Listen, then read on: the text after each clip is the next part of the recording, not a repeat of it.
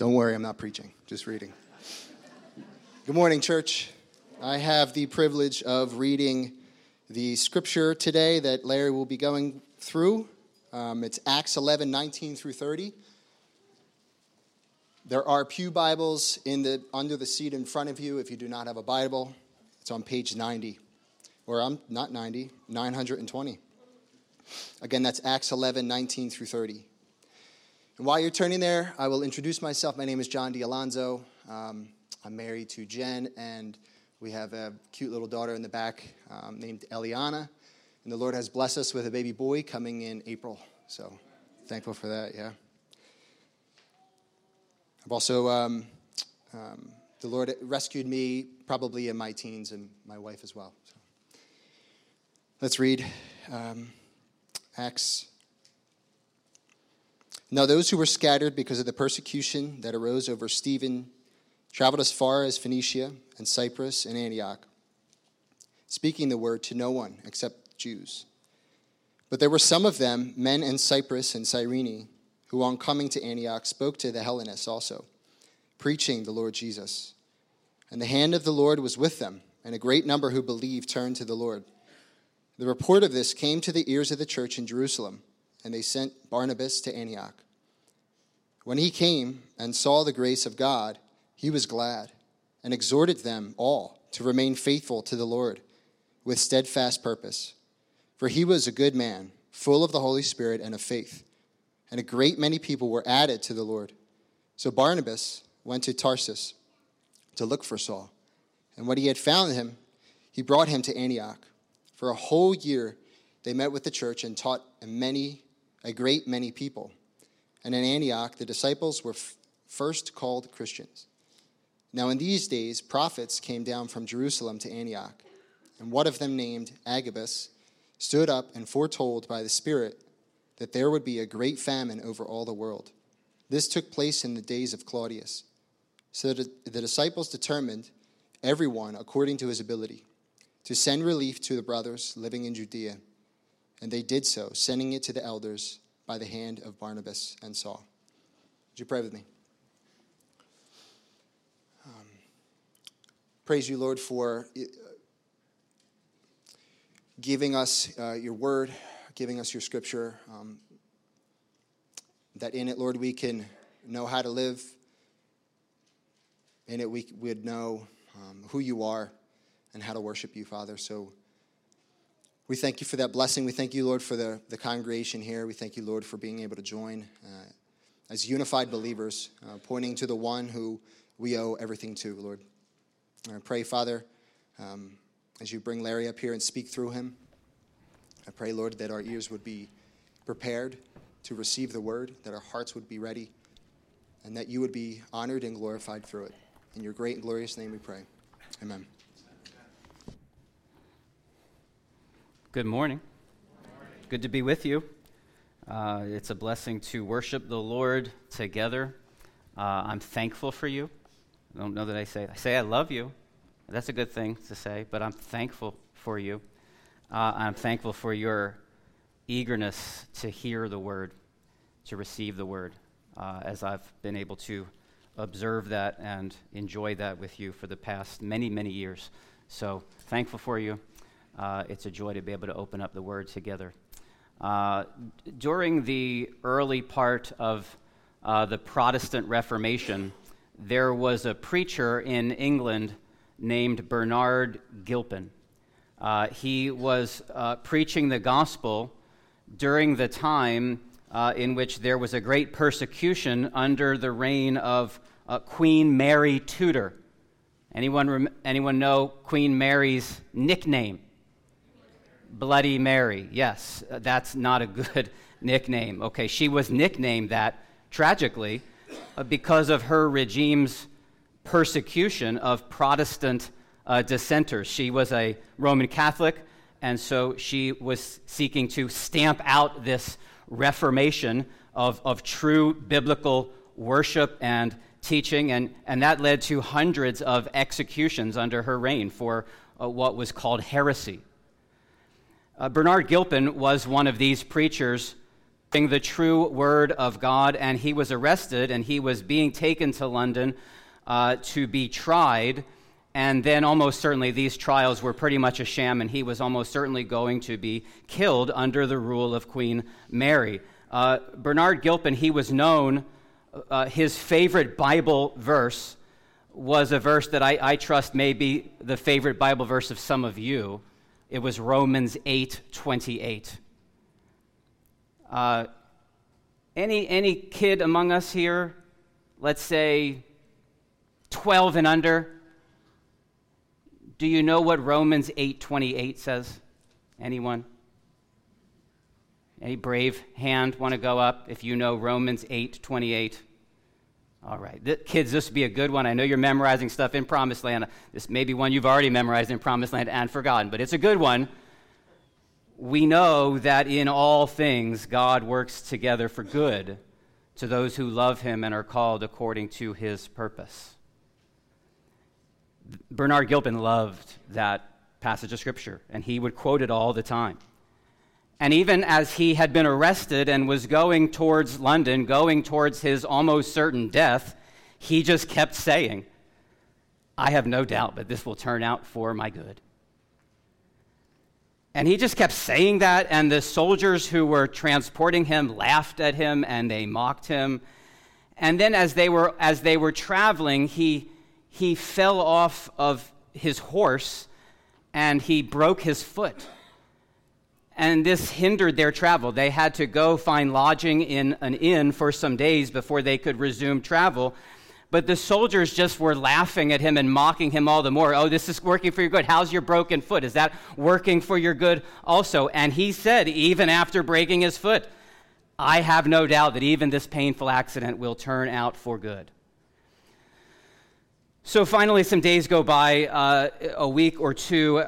There's some different reports about this story, but as they were nearing London, the church bells were ringing, and people were sort of wondering as they were coming to the city, what's going on? What's the clamor? What's happening? And they said, haven't you heard? Queen Mary has died. There's no more persecution of the evangelicals. Queen Elizabeth was now in charge, and she herself was a Protestant. And Bernard Gilpin, who was now a freed man, turned to the soldiers who had so maliciously and gleefully mocked his faith, and he said, did I not tell you that this would work out for good? Because of his injury, which no doubt was painful, he was delayed, and through that delay, his life was saved. We know that for those who love God, all things work together for good, for those who are called according to his purpose. That's the ESV, okay? What I said a couple minutes ago was from memory. I think I said the same basic thing, but that's Romans 8:28 in the English Standard Version. It's a great truth, is it not? It's that truth that enables us to sing with confidence what we sang earlier, when through the deep waters I call you to go, the rivers of sorrow shall not overflow, for I will be with you, your troubles to bless and sanctify to you your deepest distress. There's lots of other good songs we sing along those lines. God moves in a mysterious way.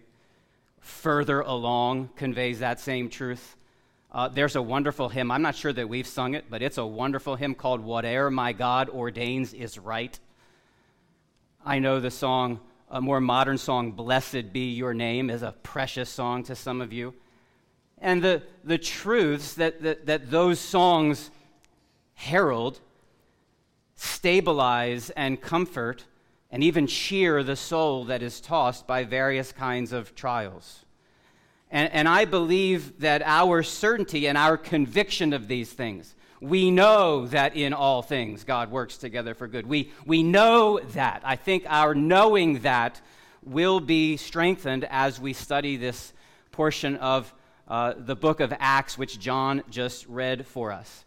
As we've just jumped back into our study of the book of Acts about a month ago, we've seen some amazing events. We've seen and we've considered the conversion of Saul, this one who was breathing murderous threats against the church, and we've seen his conversion and now him being an apologist, a defender of the very faith that he was trying to destroy. Over the past couple of weeks, we saw the conversion of this Roman centurion, Cornelius, and his household as the gospel came to the Gentiles. And as we come here to verse 19 of chapter 11, we're going back now some time to events that were narrated back at the end of chapter 7 and the beginning of chapter 8. For us as a church, it was April, I believe, way back when I was on sabbatical. Did you want to hear any more about my sabbatical? No, I'm not going to tell you a story, okay? There's more stories yet to tell, but I'm not going to tell you one of them. We studied chapter 7 and 8 last April, but what's happening here is after giving us some pictures of the church's growth, Luke is now returning to what he began to tell us in chapter 7 and 8, and he's continuing that story. In chapter 7, at the end of chapter 7, beginning of chapter 8, we read of the death of the first Christian martyr, Stephen. And we saw back then, if you were here, if you ever read the book of Acts, that murder of Stephen set off a wave of persecution against the followers of Christ in Jerusalem, and it scattered those believers into the regions of Judea and Samaria. That's what we see depicted in chapter 8. But it's that persecution. Apparently, there were some believers in this persecution. They were scattered to the regions of Judea and Samaria. But now Luke is telling us here in chapter 11, verse 19, about more who were traveling even farther. That's why it says there, those who were scattered, verse 19, because of the persecution that arose over Stephen. If you want more of the details of that, you can go back and read chapter 6, 7, and 8 will give you all of that story. It's that persecution that Luke is referring to as the gospel comes here to the city of Antioch. And there is an awful lot to take in from this passage of Scripture. I was saying to the Elwells, I think it was, right on your way in, I was just looking at this passage this week, I'm thinking there's a sermon series to be preached from this paragraph, or these two paragraphs in the book of Acts. So I'm just going to be able to touch on some highlights of the passage for you this morning. But as I looked at it this week, it just struck me that the banner flying over this passage was Romans 8:28. And we know that for those who love God, all things work together for good, for those who are called according to his purpose. So what I want to do from this passage, what I want to think about with you this morning is to consider some of the great good that we see here in the book, or in the church at Antioch. I think we'll see much that is for our own instruction and emulation. Then in looking at that great good, I want us to note and celebrate the fact that it is clearly God who is the worker of all this good, and that he was doing that work even in the midst of all things. So, again, I can't say everything that I'd like to about all this good fruit that we see in the church of Antioch. You could keep the conversations going. We say this from time to time. This isn't meant to be the last time the sermon goes out. We'd love it for that word that is spoken to be reverberating through the life of the church in conversations throughout the week. There's much to talk about by way of application here, but let me just show you some highlights and some of the good that we see here. I think the first thing we see is just the earnest resolve of these Christians to spread the good news of Jesus. Just seeing how the church in Antioch came into existence teaches us much and is worthy of our imitation. Look again at verse 19. Those who were scattered because of the persecution that arose over Stephen traveled as far as Phoenicia and Cyprus and Antioch, speaking the word to no one except Jews. But there were some of them, men of Cyprus and Cyrene, who on coming to Antioch spoke to the Hellenists also, preaching the Lord Jesus. Now, we're going to come back to this scattering because of persecution, but for now, I think at least we can say that these Christians were experiencing hardship. These disciples were religious refugees.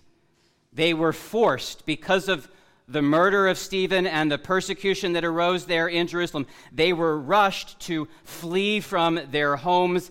They were forced to relocate, totally different surroundings. Antioch, we know, at least the historians tell me, I'm not much of a geography guy myself, but it's about 300 miles from Jerusalem to Antioch. So it'd be like being displaced from here to like Pittsburgh. No comments on Pittsburgh, okay? I'm just saying that's how far it was. Think of the temptations that might have existed for these believers. Totally, you know how disorienting that can be, to just be in new surroundings. Missionaries speak of the reality of culture shock. Some of you have experienced that when you've gone on missions trips. But there's not an indication here that they were pouting, that they were disillusioned, that they were embittered. They were forced against their wills to get out of Jerusalem. They were on the run, but as they ran, they carried the word of God with them. I think that's very encouraging. That's some good fruit. Some of them, we see, went to the Jews as they were going along the way, but others of them, verse 20, were taking the word to the Hellenists, that is, I believe in this context, Greeks. They were taking the gospel to the Gentiles, even as we saw Peter going to the Gentile household of Cornelius last week. They did what we all do with good news. They spread that good news far and wide. If you've got good news, you don't like to hold that good news to yourself. You want to tell that good news to others.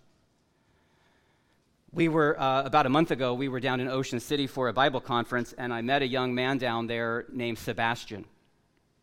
And we got to know each other a little bit. We played mini golf didn't we play mini golf with him? Yeah. So we just got to know him a little bit, hear a little bit of his story, how he came to know the Lord. He was telling me he's in a relationship. He's a young guy, like 20, somewhere in the 25 years old or so. And he was telling me about how he was getting ready to propose to his girlfriend, and it had been a long time, and there had been some challenges with the family. They hadn't really been receptive to him at first, and he was just telling me a little bit about that story, and, I just, it's like listening to him and just trying to encourage him for his faithfulness, his desire to honor her family, and, I kind of said something as we parted ways, like, let me know how it goes, let me know how it turns out. And I think I prayed for him that day when we were there. And that was, honestly, that was the last I thought of it. Last Sunday, I got text messages from Sebastian. She said yes. And there was pictures. I hardly knew this guy. I'm not thinking if he had gotten engaged. I hope Sebastian doesn't listen to this message. But if he had not been engaged, I would have never thought about it. But he wanted to spread good news to anybody that would hear it. That's what we do with good news.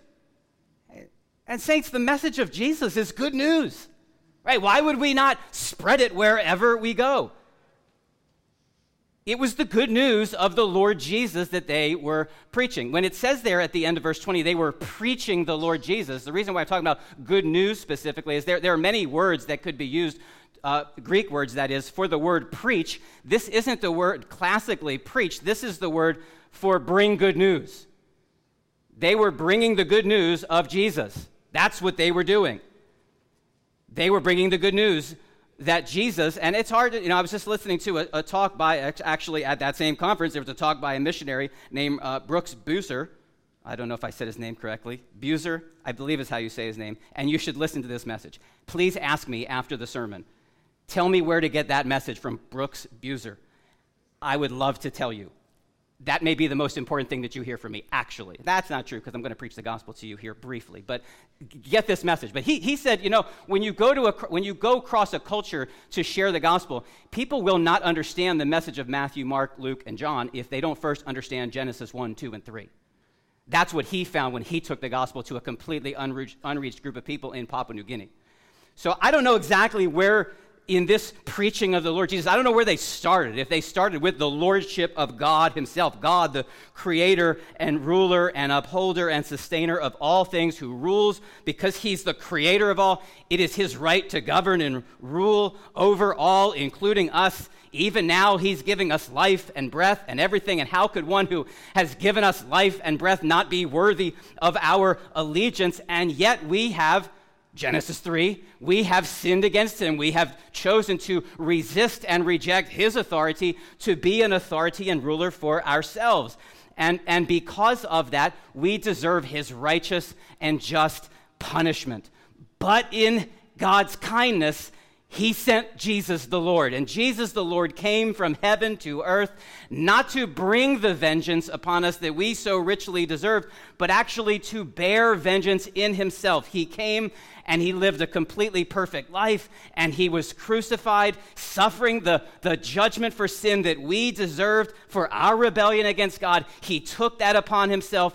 And he did that so that we could receive pardon. By trusting in the Lord Jesus, by submitting ourselves to the Lord Jesus, we could find forgiveness of our sins and new life in him. And God demonstrated that he himself truly was the Lord by raising Jesus up from the dead and made him victorious, showed him to be victorious over sin and its just punishment. And he now summons all people. Jesus summons all people everywhere to repent, to turn from their sins and find refuge in him. Maybe they said something like that. But they were preaching the good news. And so I say to you today, if you have come this morning and you are in a state of rebellion against God, you've not come to Jesus and received Jesus. If you are living your life with the key ethic being self-reliance and self-sufficiency and self-exaltation, the call to you today is to turn to the Lord Jesus, to recognize yourself to be a guilty sinner before God and submit yourself to Jesus and trust in his cleansing sacrifice for your salvation. That's the message that these brothers and sisters, I trust they were sisters. We're not told about the ladies in particular, but I trust there were some sisters there spreading that word as well. This is the message that we're called to go. And so even when you're displaced from where you want to be, God has you where you are that you might spread the good news of Jesus and call other people to repentance. I think that's one takeaway for us from this passage, is that we should be taking the gospel with us everywhere that we go. These were ordinary Christians. These were not the apostles. We read in the earlier part of this chapter about Peter, or the apostle Peter and his evangelism to the household of Cornelius. These people were ordinary Christians. I say ordinary, meaning not the apostles. Because we're told in Acts chapter 8, when this scattering happened, it said the believers, the disciples were scattered except the apostles. They stayed in Jerusalem.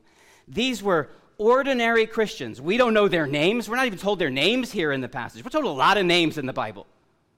We're not told the names of these people. They were ordinary, unknown people, but they loved Jesus, and they kept talking about Jesus wherever they went. So much so that as the gospel took root in Antioch, here's a sermon in and of itself. It was in Antioch where they first came to be called Christians. There's some discussion amongst scholars whether this term, Christian, was a pejorative term, was a term of derision and scorn, or if it was just a recognition by the people around them that it's like there's Jews and there's Gentiles here, but they're not doing the Jewish way itself, but they're not living like Gentiles. What are they? Who are these people? What are they about? And they recognized them, I imagine because of how consistently they were speaking about Jesus, they were the Christ ones. We do that with people. We categorize people. We have terms sometimes for people based on what they love or what we perceive by spending some time with them makes them tick, right? We might say of someone that she's a fashionista. I don't think I've ever used that word before that moment, okay? It's the first thing that came to my mind. Or that someone has a real green thumb. Or that someone is an Eagles fanatic. I'm sure nobody in this room. Or maybe that someone's a techie. Or a never-Trumper. Or a sports nut, or a movie junkie. We get terms that categorize when someone is fascinated or absorbed or excited about something, we have names that we put on people. And these people got the name Christ ones. Because they were always talking about Jesus. They were so enamored with Jesus. They were so busy talking about Jesus. They just came to be known as Christians. Oh, would it be that Jesus was so quick to come from our lips, that we would so give ourselves to adoring Jesus and praising Jesus, that we would live actually with our lives, not just sing what we're going to sing at the end of the service, but actually live it with the totality of our lives. Hallelujah, all I have is Christ. Hallelujah, Jesus is my life. That Jesus would be known, that we would be a people known to have Jesus being first in our hearts. There's a lot to learn from this church in Antioch. So this harvest of evangelistic fruit, it comes from these ordinary, unnamed gospel spreaders, and the news of this wave of gospel goodness happening in Antioch, it spreads so far that the report comes back to Jerusalem, and the Jerusalem church sends Barnabas to check things out. And this leads to some more good that we can learn from this church in Antioch, and that is, we see here a faithful commitment to examine and exhort new disciples of Christ. At least I think that's what's going on with why Barnabas is being sent there. It's possible that maybe they're just like, hey, that's great, there's Christians there. Barnabas, why don't you just go and encourage them? We know Barnabas was an encouraging person. His name, Barnabas, means son of encouragement. So maybe they just heard about some good gospel work going, they're like, hey, go encourage these people. I think given the tensions between Jews and Gentiles and how new this all was, I think there's something a little bit more, I mean, I'm sure that was maybe part of it, but it was also, I think, the church in Jerusalem saying, we need somebody to go check this out and see if it's legit. See if this is genuine. Is the Holy Spirit really doing this? We see them doing that when the gospel arrived in Samaria back in chapter 8. So that's important, that there be this kind of examination to say, is this truly of the Lord? Because not all that professes, this is very important just in our own day, in our own country. Not all that professes to be Christian is truly, sincerely Christian. Right, you understand that from Scripture, right? Jesus, Matthew chapter 7, not everyone who says to me, Lord, Lord. These people were preaching the Lord Jesus. Word got back to Jerusalem. Everyone's excited about the Lord Jesus. Jesus said, not everybody who says to me, Lord, Lord, will enter the kingdom of God, but those who do the will of my Father, they are the ones who truly I know. And so we live in a society where, and this number is decreasing, but at least the most recent one that I was able to find was that roughly 2/3 of Americans are Christians. I find that difficult to believe. I don't know, as I just survey our society, I find that difficult to believe.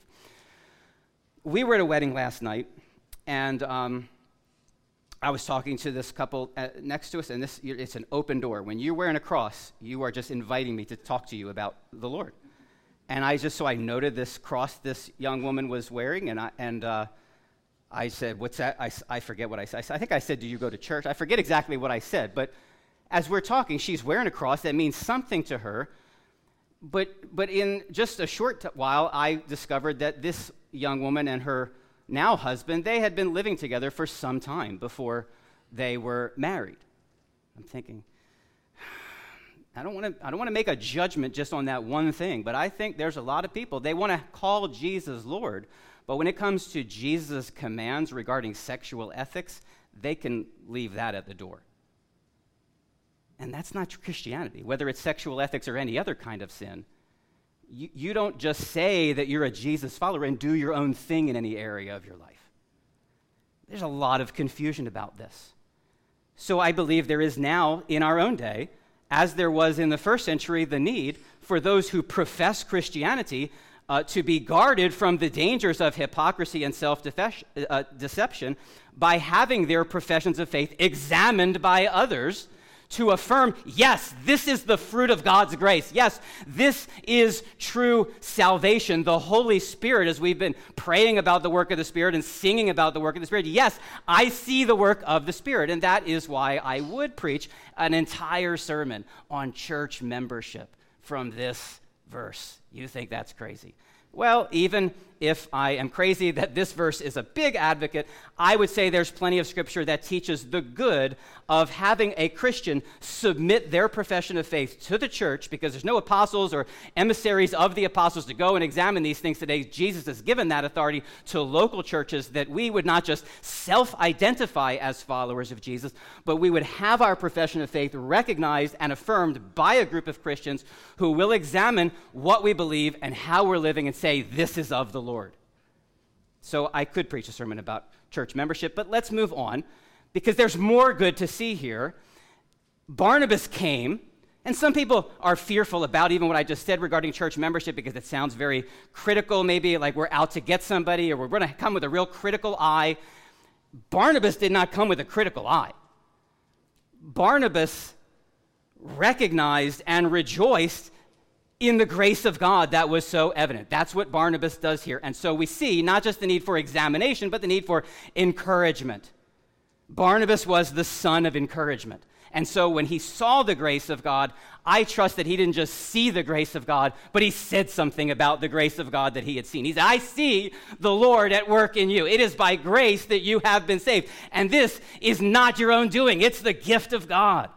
And I trust Barnabas was effusive in highlighting specific ways that he saw the grace of God at work in these brothers and sisters. He saw the grace of God. He was encouraged by that grace, and he exhorted these believers to keep on trusting Jesus.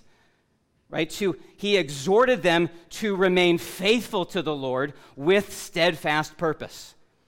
Because he knew what we know, that the call of Jesus is not just to go out and make converts, but it's to go and make disciples. And that we're to teach those disciples to obey everything that Jesus has commanded. So he's exhorting them, he's praising God for the grace that he sees, but he's not content to allow that grace to just remain there. He wants them to grow. He wants to exhort them, remain faithful, persevere, continue on. And to that end, he goes and he gets his old friend Saul. We last left Saul in chapter 9. His life had been threatened himself.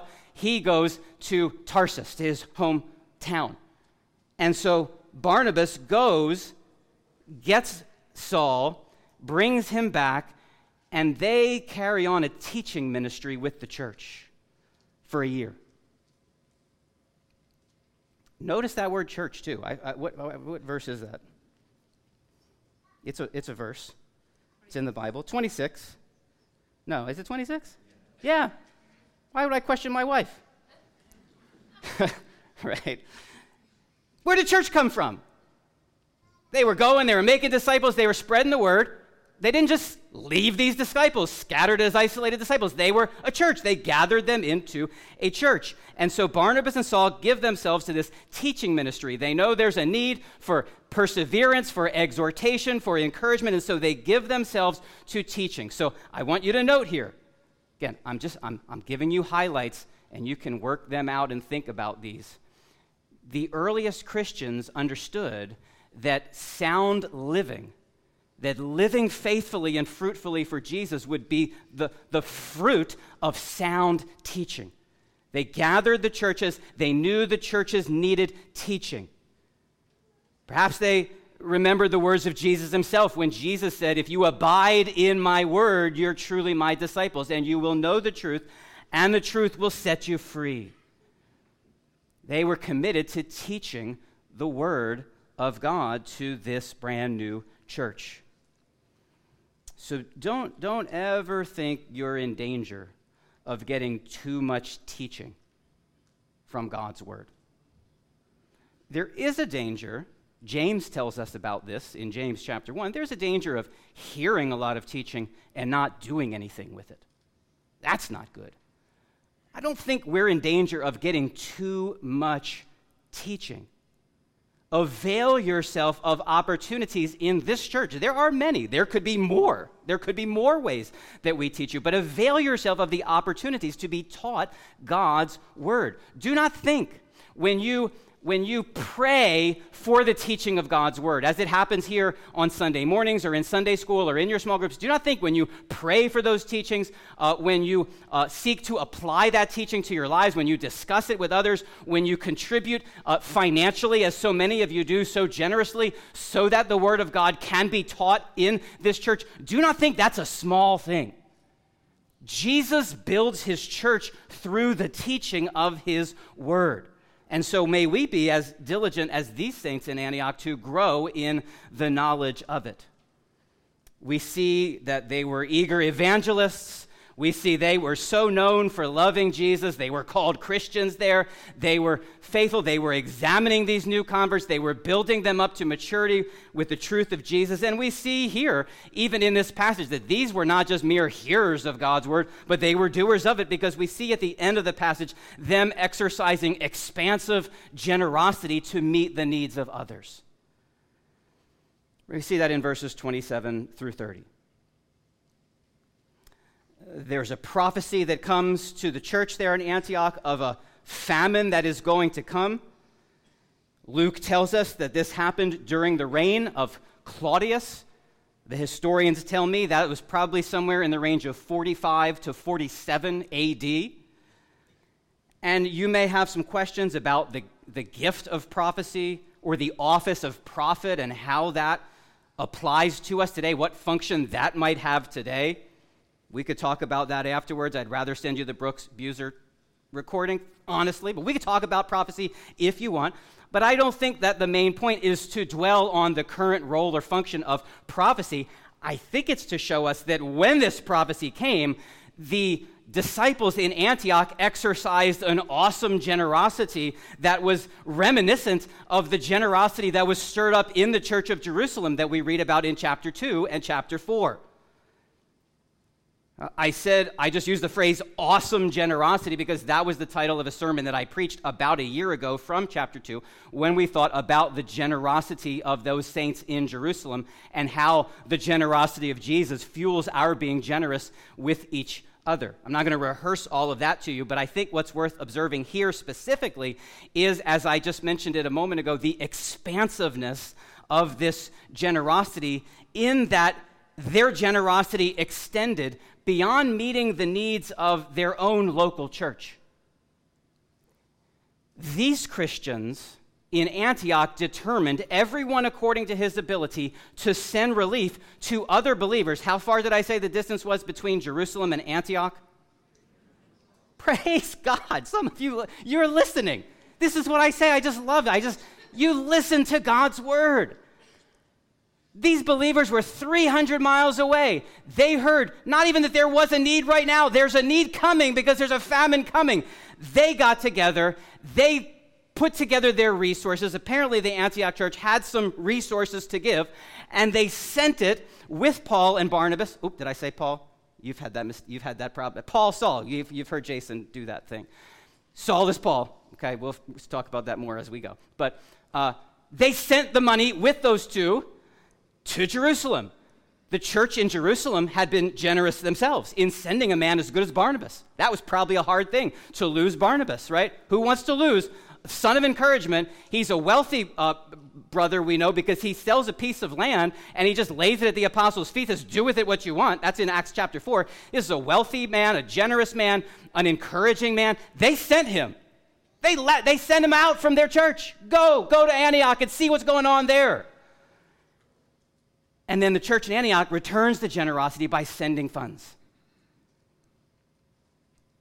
So as much as we speak of local church membership, I just spoke of it, we commend that, we think that's important.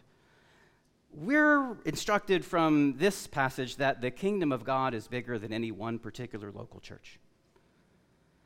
And we should care. We as a local church should care about the flourishing of other churches, not just our own.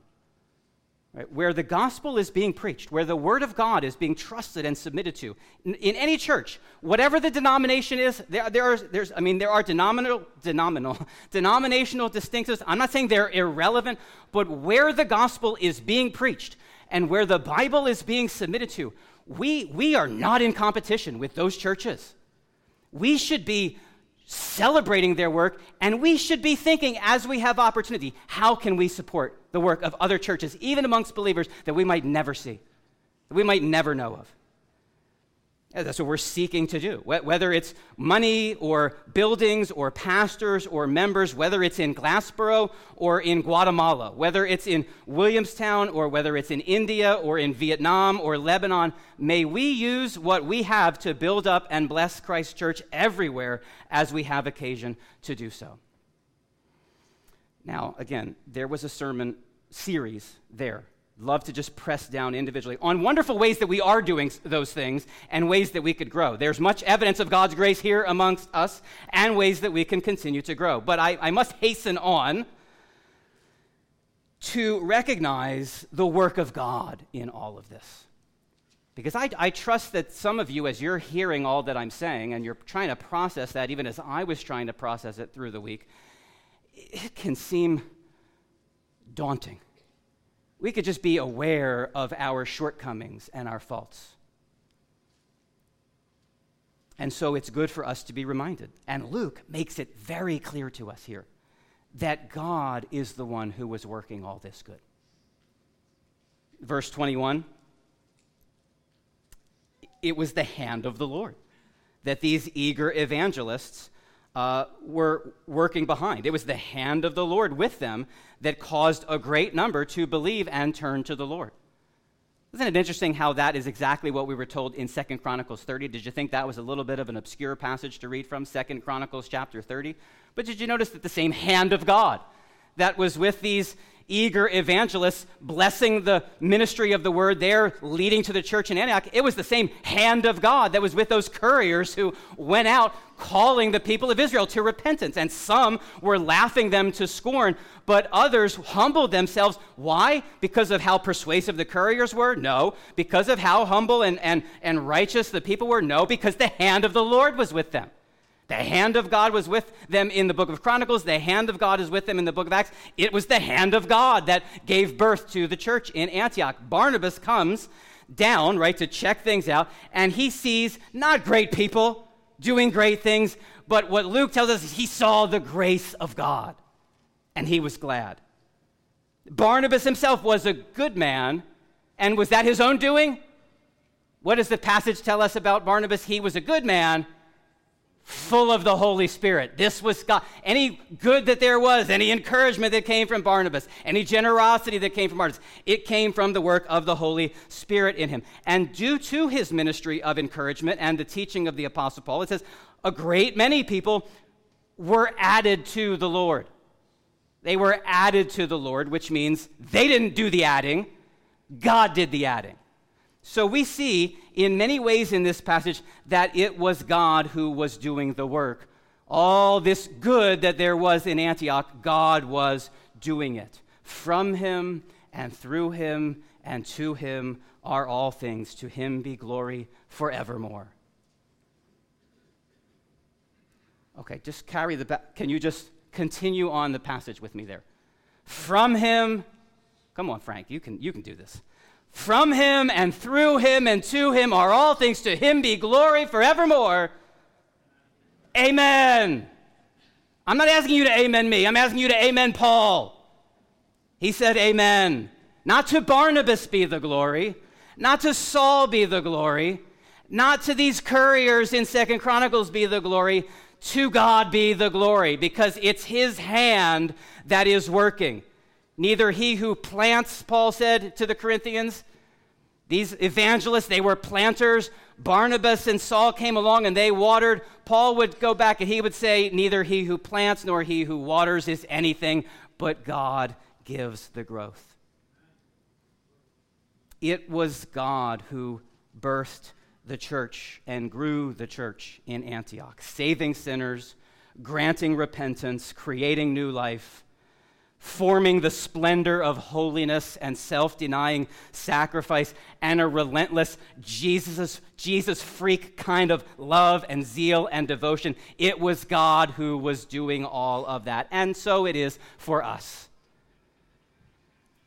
If you're here this morning and you're converted, if you love Jesus, if you have even the slightest desire to spread the good news of Jesus, to live for the hallowing of his name, that's not from you. You didn't make that happen. God did that. It's of the Lord. How could it not be? When we were dead and hopeless and helpless, he is the one who made us alive. When we hated him, he loved us. He was willing to sacrifice his own son for us, even when we were spitting in his face in derision and scorn of him. And so as we would consider the depths of our corruption, the wretched, embarrassing defiance with which we have treated our Creator, when we would consider even having the Holy Spirit residing in us, how we still have ongoing doubts and struggles to embrace his goodness and his wisdom and his almighty power. As we consider all that, how else could one explain any good coming to us or coming through us but that it was the Lord? It was all God's doing, and it was his doing in all things. Last, very briefly, in closing, in all things. I hope this encourages you, saints, because there's something I've been reading the Bible a long time, 23 years. I've read the book of Acts a long time. I saw something this week. I never noticed it before. I trust some of you have noticed this. I never noticed this before, but it's very encouraging, I think, for those of us struggling to rest in and rejoice in the promise of Romans 8:28. How did all this good? So we've just seen there's a lot of good happening in this church in Antioch. And God did it. It was very clearly the hand of the Lord. How did it all come about? What spurred it? What fueled it? Said I would come back to it. Did I just hear somebody whisper persecution? Persecution. Look at verse 19. How did it all come about? Those who were scattered because of the persecution that arose over Stephen traveled as far as Phoenicia and Cyprus and Antioch, spreading the word. God wastes nothing, beloved. In all things, God works together for good to those who love him and are called according to his purpose. Stephen was a good man. We're told Stephen was a good man. He was full of the Spirit and faith. He was a man, we're told in Acts chapter 6, full of grace and power. He was winsome. He could defend the faith. He was a budding star in the Jerusalem church. And he was slandered and lied about and stoned. And he was killed, and what we would say, we would use the term, his time came far too soon. But the Lord was at work on that dark day, using the murder and the subsequent wave of persecution to catapult those disciples out from Jerusalem, bringing that word that it would start going to the ends of the earth, which is what Jesus had told them to do in the first place. So they go carrying the word everywhere, and some of them end up in Antioch. Antioch was just happened to be a large city, the third largest, I'm told, in the Roman Empire at that time, a prominent city, an ethnically diverse city where if the gospel were to take root in that place, it would catch many different peoples. And the Lord brings a great many people to himself in Antioch. And the fruit is so abundant there in Antioch that Barnabas, he's like, I cannot handle, I cannot teach, I can't encourage, I can't do all this. And he goes and he gets Saul. And this is the part, I just never thought about this before, I never noticed this. He goes and he gets Saul.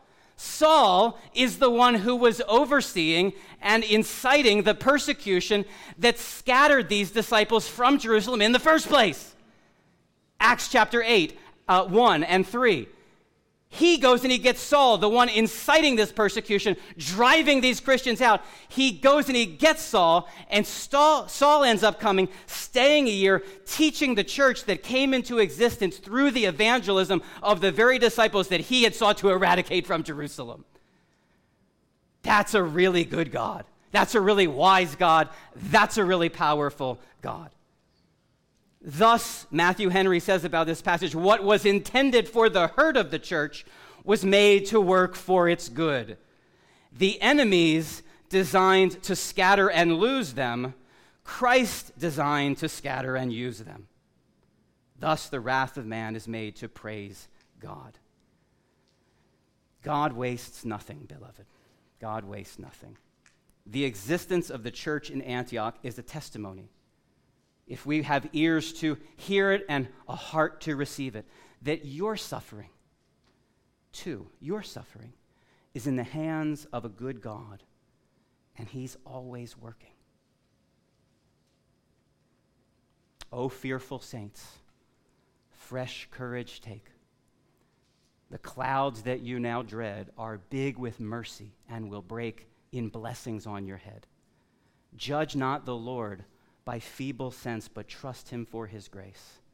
Behind a frowning providence, he hides a smiling face. We know that for those who love God, all things work together for good, for those who are called according to his purpose.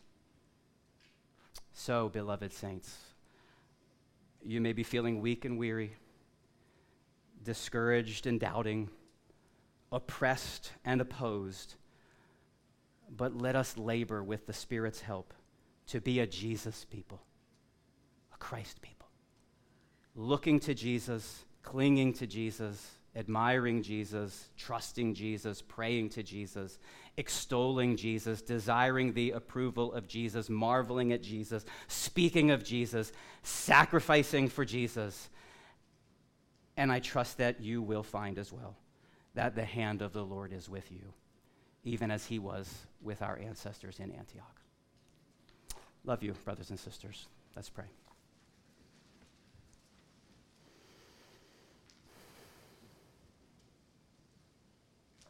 Heavenly Father, we pray that you would